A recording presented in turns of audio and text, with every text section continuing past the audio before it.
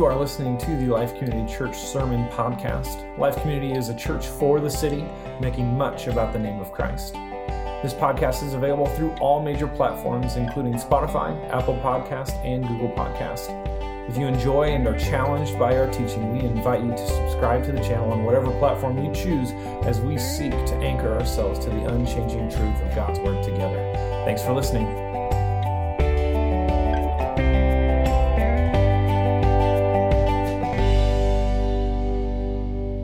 Good morning. Good to see everybody.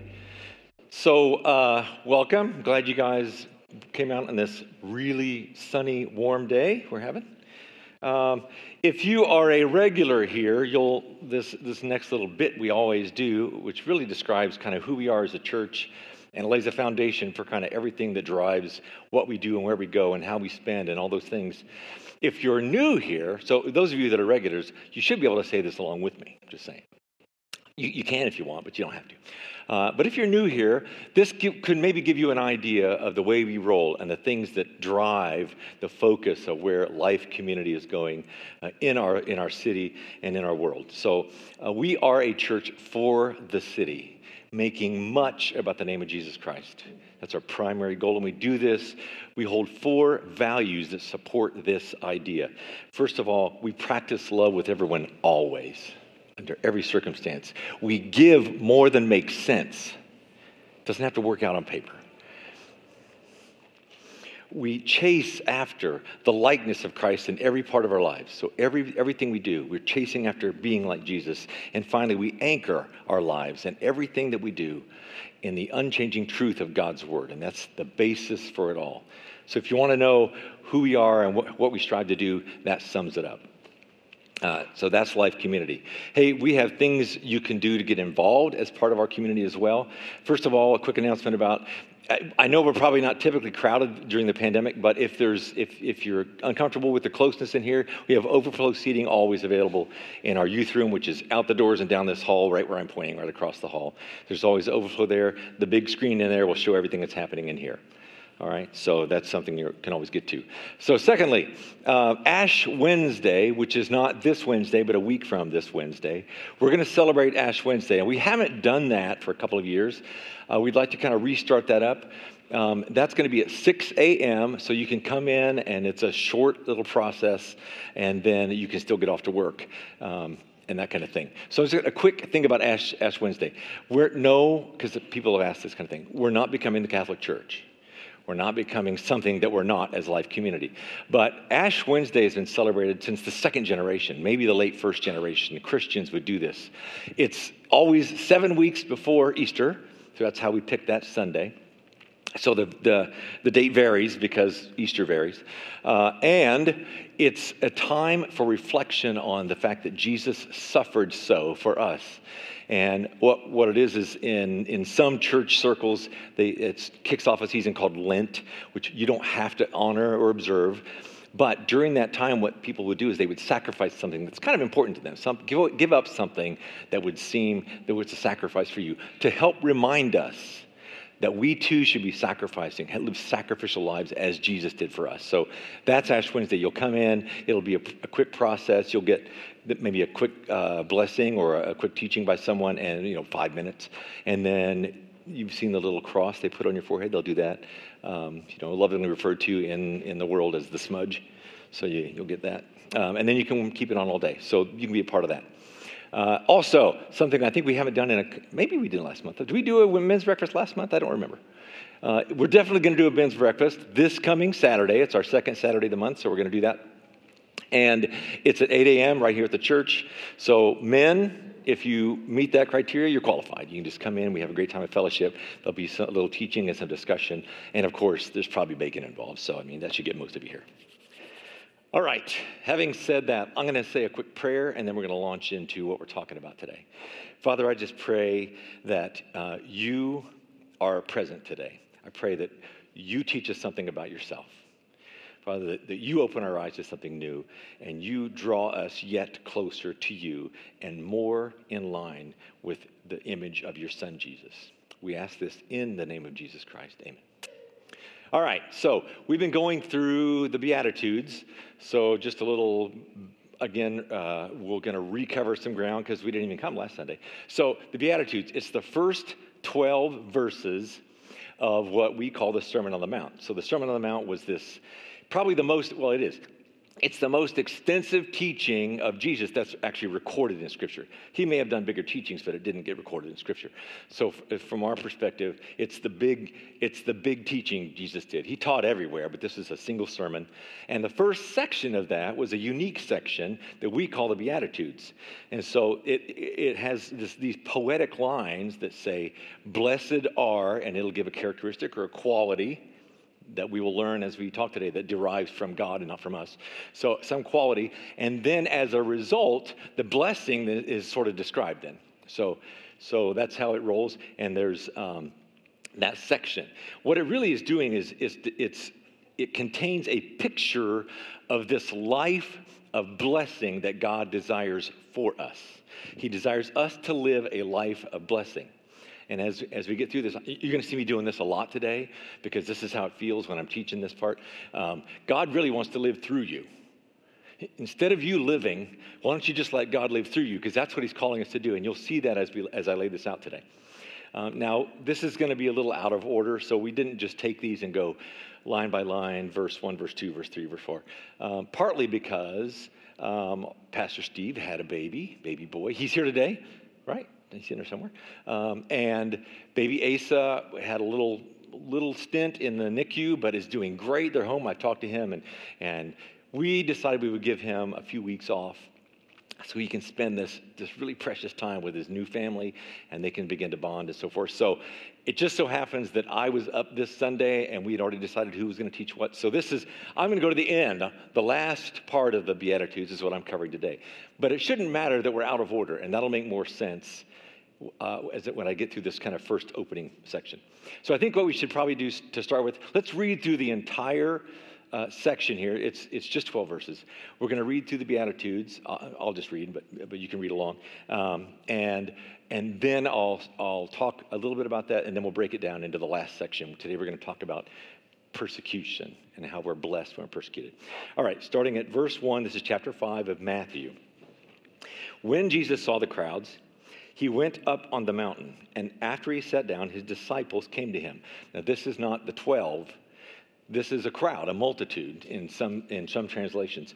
This would have been his 12 disciples, the apostles as we call them, but also many, probably hundreds of followers. We know there were probably at least 120, 10 per, that were really close followers, and probably others as well. Jesus had become sort of a renowned teacher at this point. So there was a crowd. It wasn't just, when it says disciples, it means those that are following Jesus. You and I are disciples, for instance. Okay.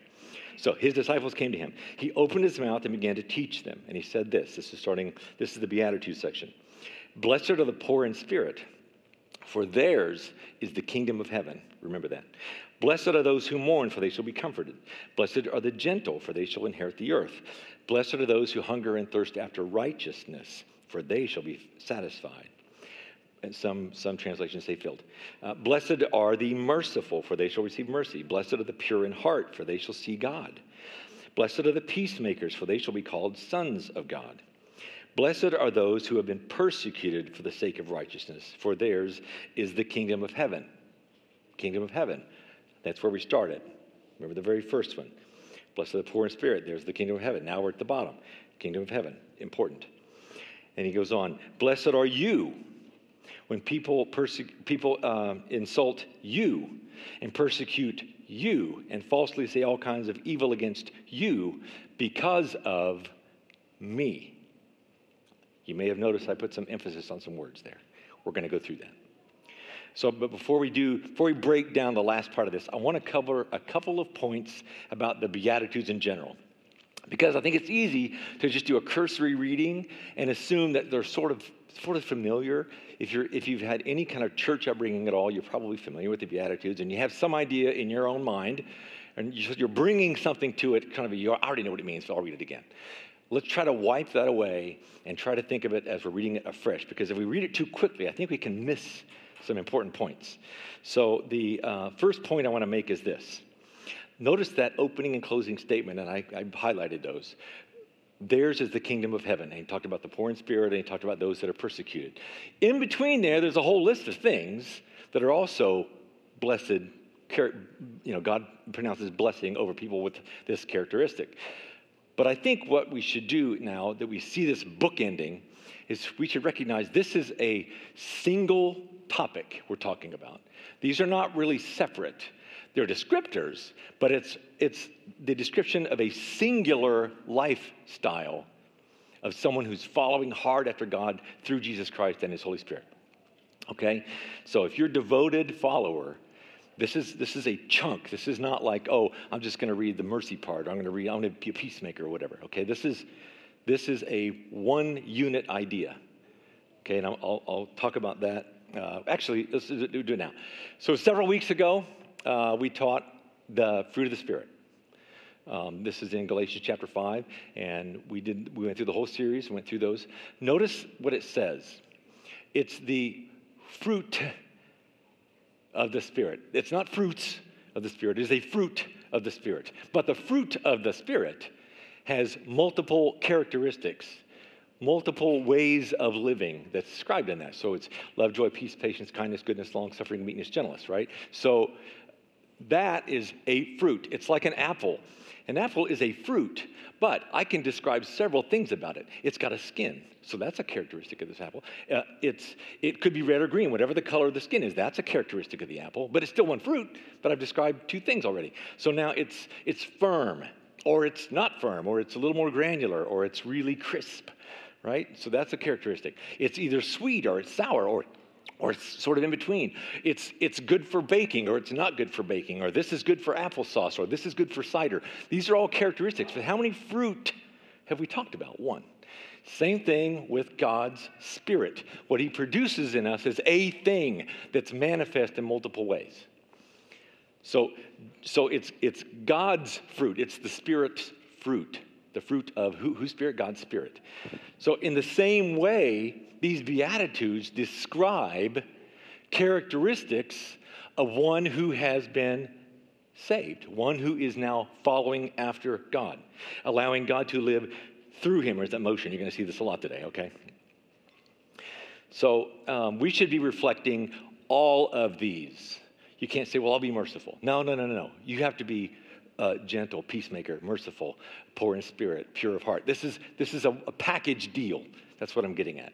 And I think the book ending by this kingdom of heaven is leading us to see that and recognize that. That's my first point, the general point. My second general point is this. This is not like great advice for how to act and behave a certain way so that God will bless you. That's not what this is doing at all. This is not a do's and don'ts list, okay? This is not like, well, if I'm merciful, God's going to bless me. No, you're missing the point. Because it's not just an explanation of the law, because the law was never able to generate within you the kind of life God wanted anyway, right? That's why Jesus had to come. The law was inadequate. So it's not just law. What Jesus ends up doing here is he's actually teaching beyond the letter of the law. He's teaching the intent and the spirit of the law. What did God desire our hearts to change that we wrote down as these laws? But how did that change us, and how do we actually flow out of that? So yes, we're not obligated to the law, meaning it's not compulsory. You don't have to follow the law to follow Jesus. But I would submit this. Jesus is here calling us to live a higher standard than the law. Because you can follow the letter of the law and cheat somebody and say, well, I'm within the bounds. But if your heart is changed, you can't. So we're really talking about living beyond the law, not above the law, like it doesn't matter for us, but a higher standard than the law. So I want you to keep those two things in mind as we go through this. And what Jesus describes in this lifestyle, this way of living, these characteristics we see in the Beatitudes, cannot be lived out in our own strength. It can't be done. And that's why it can't be a prescription for behaving well so that God blesses you, because you can't behave well. Bad news. If you're thinking that way, you're overestimating your ability and underestimating your brokenness. You think you got more going on than you do, and you don't recognize just how broken you are without God. So that's the two problems with that way of thinking. Followers of Christ, again, we're not held to the law, but we're called to live at a standard even higher than the written law because it's a changed heart. And we can only do that when we allow these qualities to be produced and manifested in us in order that God pronounces blessing. Are you catching that? It's the other way around. We let God make something of our life, and then he looks down and says, I can bless that because you're not in the way. Because you're not corrupting it with your idea and the way you would do it. You're allowing God to live through you. You're just a vessel. God says, I can bless that, and I'll pronounce blessing on that. But the key is who is doing the manifesting? Who is producing? If you're producing yourself to be merciful, or if you're trying to manifest mercy, it's going to fail. You'll come up against something that you just can't forgive. But God, through his power and through his Holy Spirit, he can produce in you a mercy that's perfect mercy. He can produce in you peacemaking in a way that you couldn't do it. And so that's the difference between this as sort of a guideline for living versus allowing God to flow and live through us. And I'm going to keep doing that. So if it makes you annoyed, just get over it, because that's going to happen. All right. Now that we've covered that, let me give you an example. So that'll help. Couple weeks, maybe 3 weeks ago, I can't remember, maybe 3 weeks ago, Steve did the first of these, right? We started the series, and he did poor in spirit. He said, blessed are those that are poor in spirit. Being poor in spirit is the opposite of being proud or self-absorbed in your spirit, right? It's the opposite of that. And so this describes somebody who has already been humbled by God's love and recognizes that my ability to be obedient and my ability to image God the way he desired me to image him to the world is inadequate. And I can only be sustained if God lives it through me. Okay.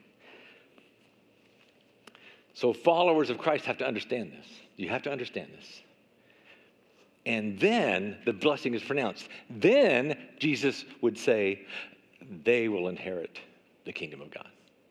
Theirs is the kingdom of heaven. So now that I've done that, we'll start our message. So we're going to dive into the section I'm going to talk about today. We're going to talk about persecution. It's a really uplifting thought.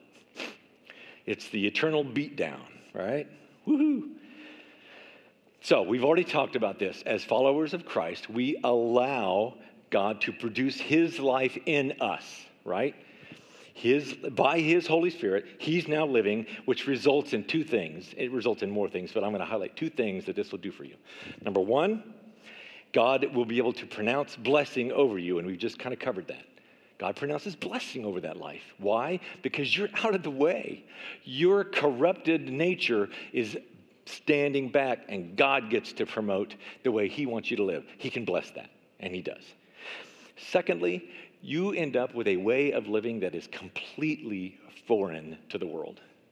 They just don't get it. It doesn't make any sense, and they stumble a bit. I mean, just a brief look at the things Jesus said all through the gospel, not just here in the Sermon on the Mount, would tell us that it is obvious that a life following after God is going to be completely in conflict with the rest of humanity. It's a contrast. They will not look the same. And I think as our culture dives more and more and more into a dark, depraved state, that contrast, that conflict should be even more pronounced as time goes on. And in Matthew, Jesus is reminding us of this thing, but he also reminds us that this resulting conflict, right, this resulting difference, foreignness to the world, is evidence that means God can bless you. If you're pushing in the way God desires and the world's running that way, you can be pretty comfortable that God can bless that as long as you're doing it in God's strength.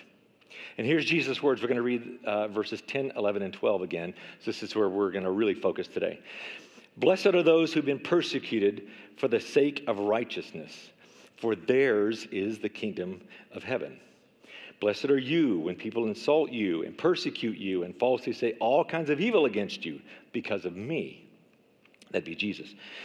Rejoice and be glad, for your reward in heaven is great. For in the same way they persecuted the prophets who were before you.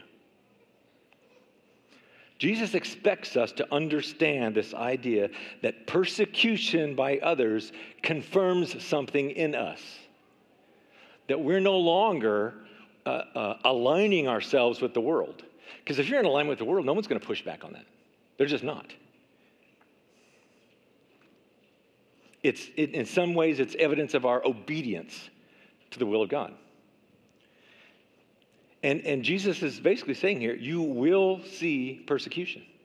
He doesn't say it that emphatically. Actually, in the Greek text of this passage, or with all the yous that I highlighted, that'd be verse 11, it's a plural you.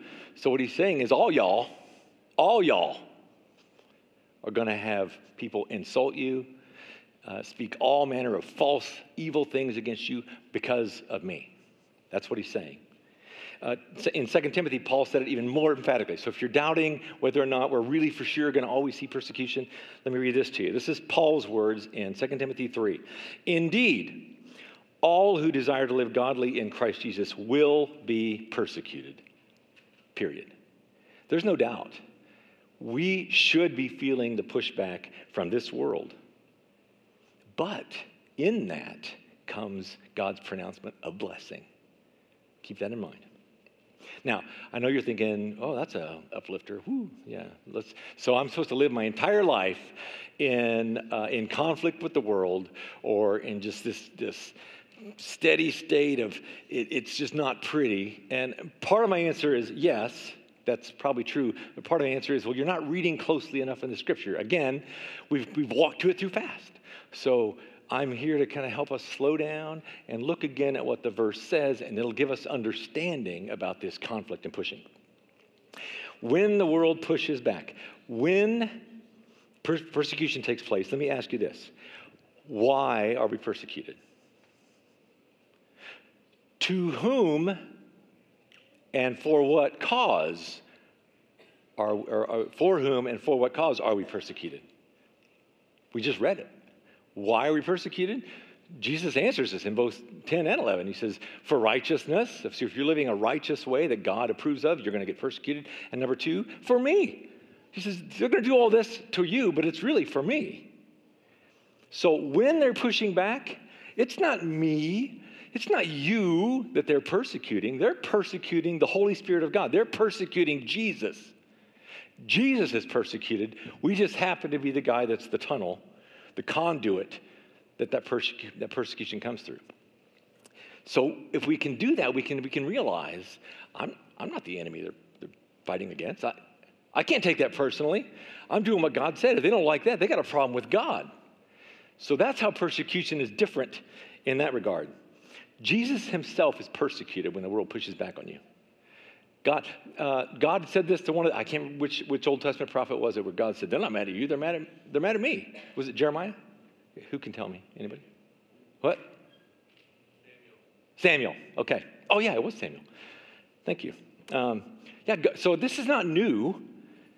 God takes it personally when we're living for him and we get persecuted. He's like, no, they're not mad at you. They're coming at me. Paul says it this way, if that little motion I keep giving, Christ is living through you, right? He's the one encountering the world. You're a bystander. I mean, you're there, but you're just a tool.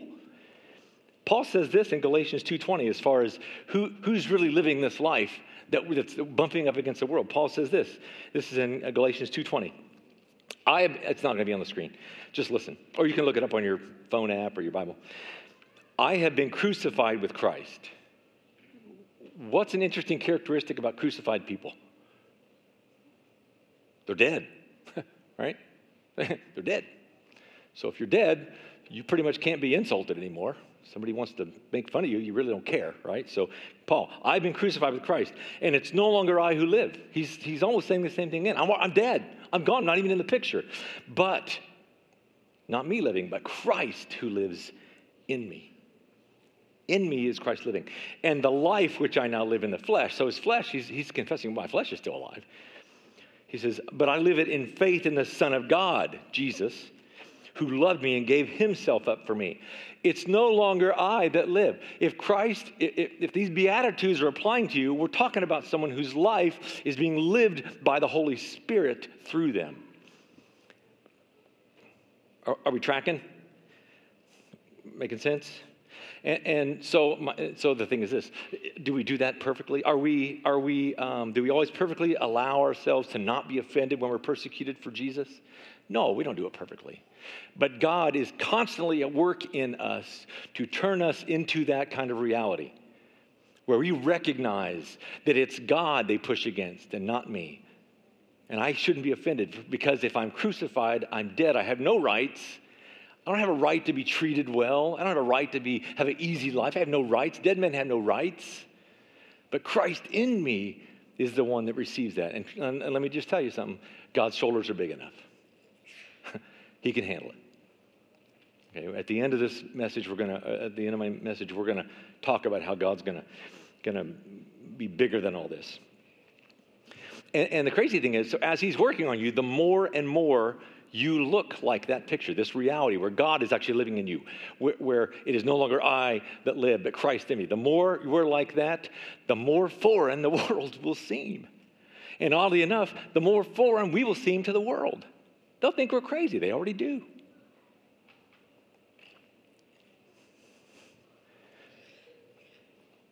So, what is persecution? I'm just going to change gears just for a second. And I'm only going to spend a short minute on this, okay? So this won't be long. What is persecution? The Greek word in this particular passage is the word dioko.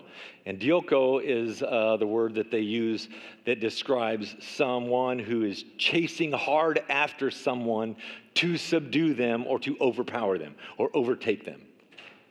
They often refer to it when they would talk about hunters who are driving their game like up against a river or into a ravine so they could trap them, and then they would either catch them or shoot them or spear them, whatever it would be at the time. I don't think it did bows and arrows yet, whatever. But that's the idea. So you're pushed aside, you're pushed out, but then it's not good enough that you're gone. They're going to hunt you down. They're going to track after you. They're going to keep after you and keep after you. That's the insulting. That's the guy you go to work every day, and he knows you're a believer, and he's trying his best to get you to slip, to do something that shows that your faith is just worthless. And you won't do it, but he just keeps pushing. He keeps pushing. You're already trapped. He's already got you, he thinks. But he just keeps pushing. That's persecution. Okay? That's the idea here. It doesn't necessarily mean that you'll have physical abuse. You could. We have martyrs to this day. I mean, if you're curious at all about what's going on around the world with people that believe in other countries, go to Voice of the Martyrs. Just type in Voice of the Martyrs in a search, and you will see every day in this world, people are put to death because they claim God, because they claim to follow Jesus. So, but that doesn't mean that's for you. But it does mean this, this is going to be a little hard to hear. Okay, so this maybe sting a little. It does mean that our living this life, if God is living through us, right? His Holy Spirit is living through us, then life in this world should feel an awful lot like we're swimming against the stream. I always picture those salmon that are like trying to get out, just they think they get in the air and they think, oh, I've made it. And his bear snaps them and it's over. And right? That should be our life. And I would say this, and here's the stinging part. But if your life, if that's not the case, if you're kind of really just, everything's pretty easy and the world's flowing this way and you're just kind of floating with the stream and going that way and you're not really pushing back and it's like, it's easier. I'm not saying you're doing anything heinous or horrible. But if you're just kind of easing on down with the culture, there's this sinful lifestyle, but I just don't talk about that. And they can just do what they want, and I'm not going to make a stand. I'm not going to say anything. That's just we'll just float with the river here. One of two things is going on. Either you are not allowing God to live his life through you, and you are not exemplifying these features we've talked about in these Beatitudes. Either you're not doing that. You're trying to live your life with your own strength and push through, which means you're weak and you're always going to do the easiest path, which is going to be with the flow. Either that's happening, or number two, you just surrounded yourself with a bunch of Christians and you He's got your bubble wrap on, Christian bubble wrap, just all over the place. One of those, what's that game? They put the big thing on, the big balloon on, they go bounce off each other. Nobody gets hurt, but it looks painful. So one of those two things is happening. In either of those cases, I'm going to tell you right now, that is a failure to follow the commands of Jesus in this case. You are failing to live the way Jesus called you in this case. And you go, yeah, that's pretty harsh, David. Yeah, it is. But let me let you know a secret. When I self-evaluate, I have to look at this too. And I look at me and go, God's still working on me too. I see failures, and God picks me up, and we keep moving forward. Do I live in a way, and I and you, ask yourself this question, do I live in a way that contradicts the world? And I don't mean like you're like a troublemaker, like you're always in conflict because you're just always on, you spend too much time on Facebook, and you got to respond to everybody, and you got to be ugly about it. That's what I'm talking about. I'm talking about you just following what God said to do. Because if you're doing that, maybe you don't know this, but if you're doing that, you don't have to go seeking trouble. Trouble will find you. The world does not like that. They're going to look at you, and they're going to come, and they're going to push, and they're going to make fun of you, and they're going to push back, and they're going to say you're wrong, and they're going to say you're narrow-minded, you're a bigot, you're a whatever.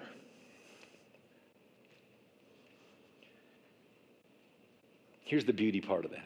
So I know it's like, oh, this has been a real uplifting message, David. My whole life's going to be this constant struggle, constantly can't get it, constantly hampered by the world. Yes, but here's the beauty. Well, first of all, the beauty in that is that it gives us opportunity. But I'll let you in a little secret here. God drew you to himself at some point. If you're a believer, God once drew you to himself. He draws other people just the same way. We're no different.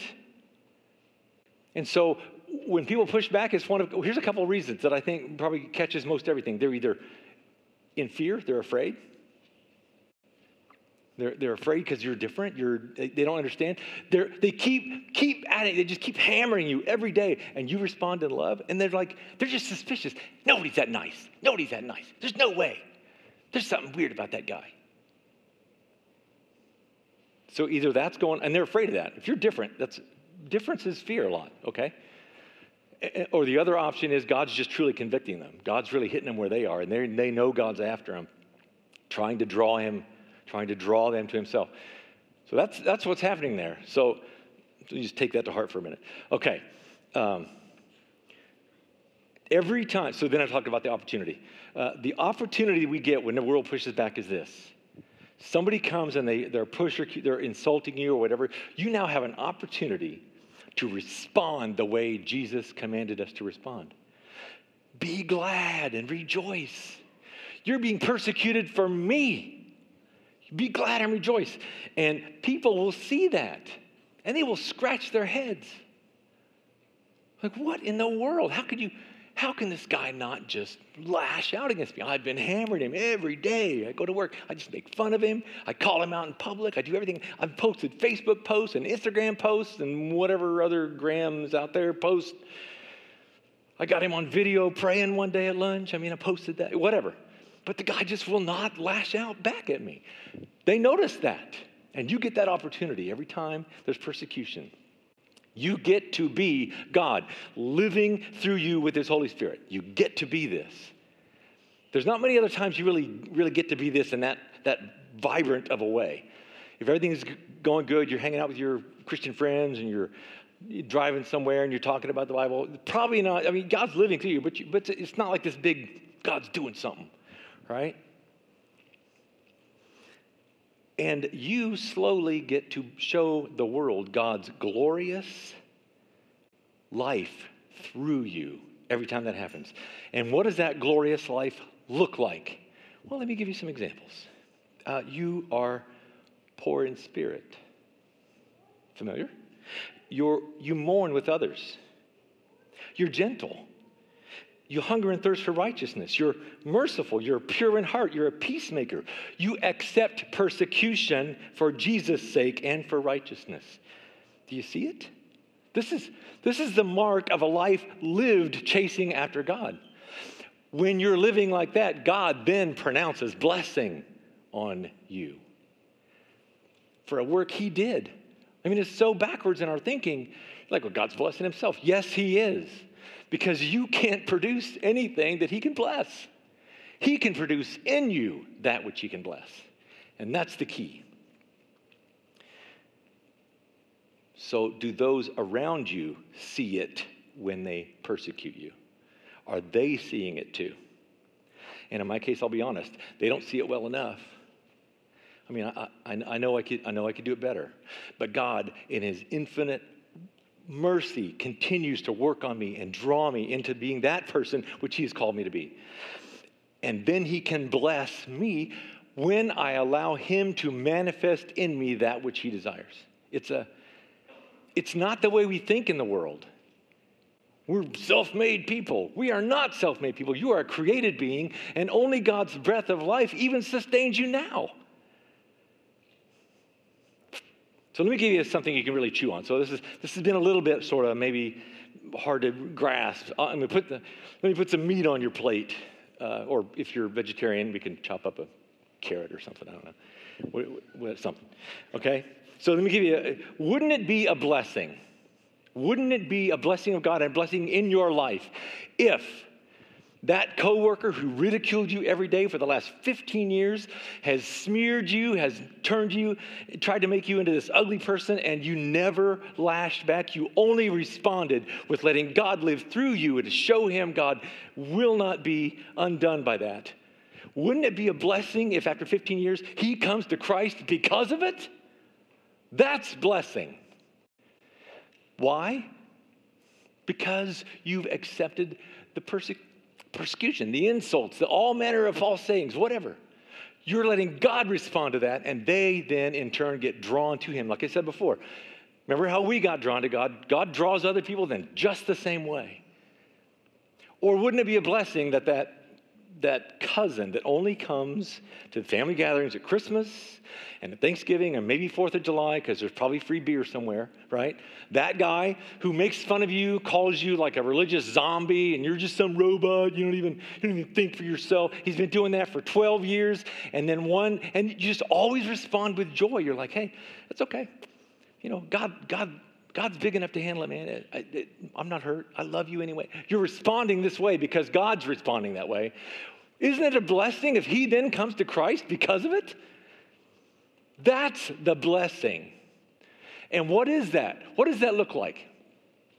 When a believer, a follower of Jesus then is able to be used by God to draw another person into the kingdom.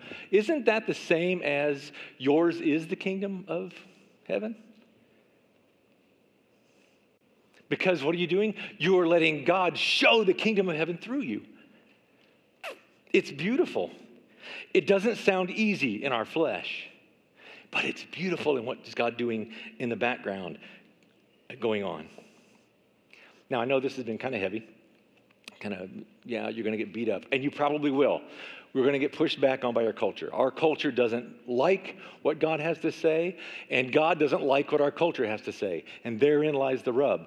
We choose to allow God and his Holy Spirit to order our lives. We allow him to do it. Then he can pronounce blessing. But here's the big hurrah.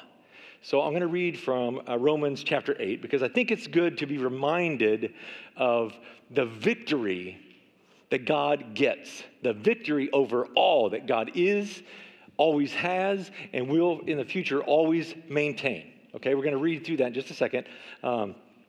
So the first half of the Romans chapter 8, which is written by Paul to the church at Rome, the first half is this big theological, we could tear into that for weeks.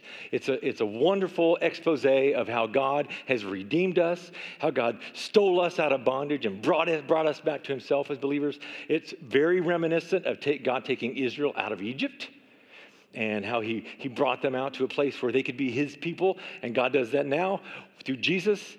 Jesus is our atonement, and for that, we accept it. God sends his Holy Spirit who now lives through us, and so we have thus been brought back to being his people. It's just beautiful. It's super deep. I'm not going to go into that. But so he sets all that up, then he finishes with this wonderful expose of the life that God brings us to and the life that he desires us and the way he wants us to think about living this life where he is actually living through us. I keep doing that. I can't. That's what it feels like. Just the Holy Spirit just pushing out.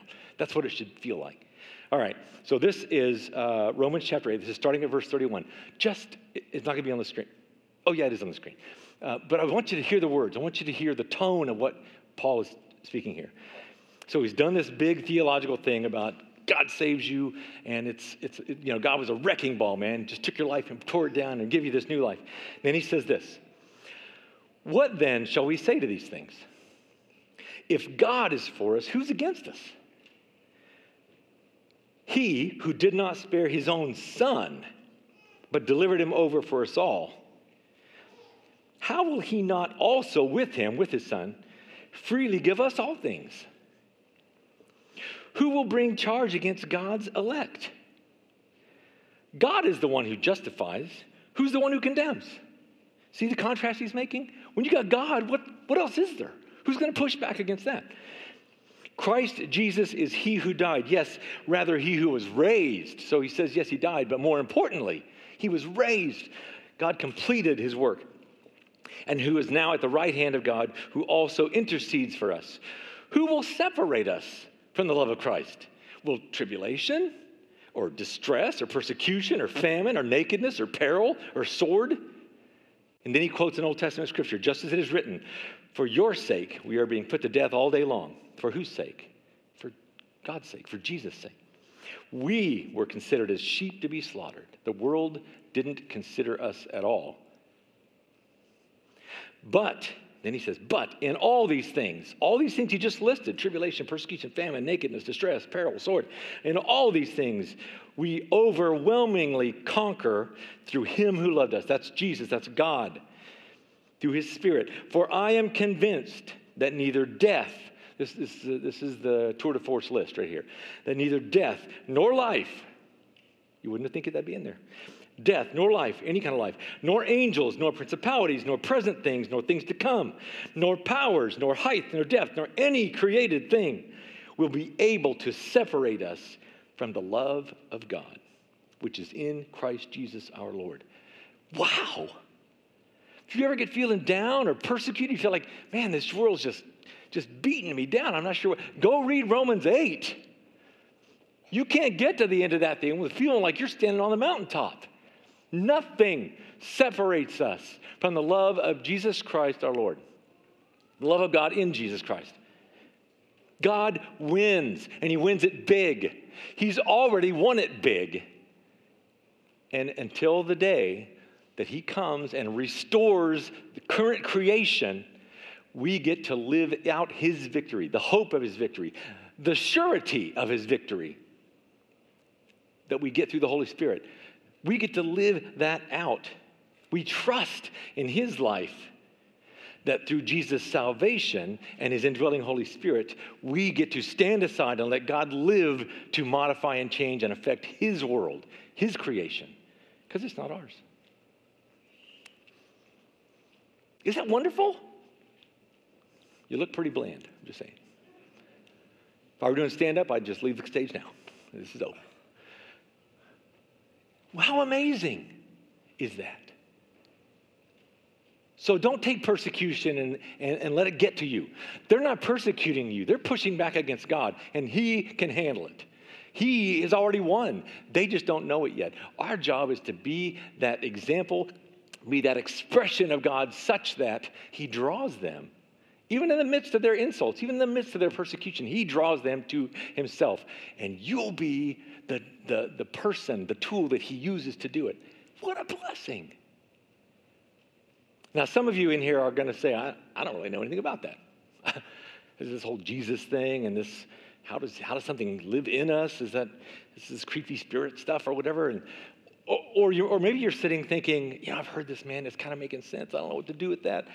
We're going to sing a song, and I'm just telling you, if you got questions, if you're in need of answers, if you want someone to pray with you or just talk with you, just come on down here. I want to be standing right down here. I'd love to chat with you. If you want to wait till after the service, you can do that.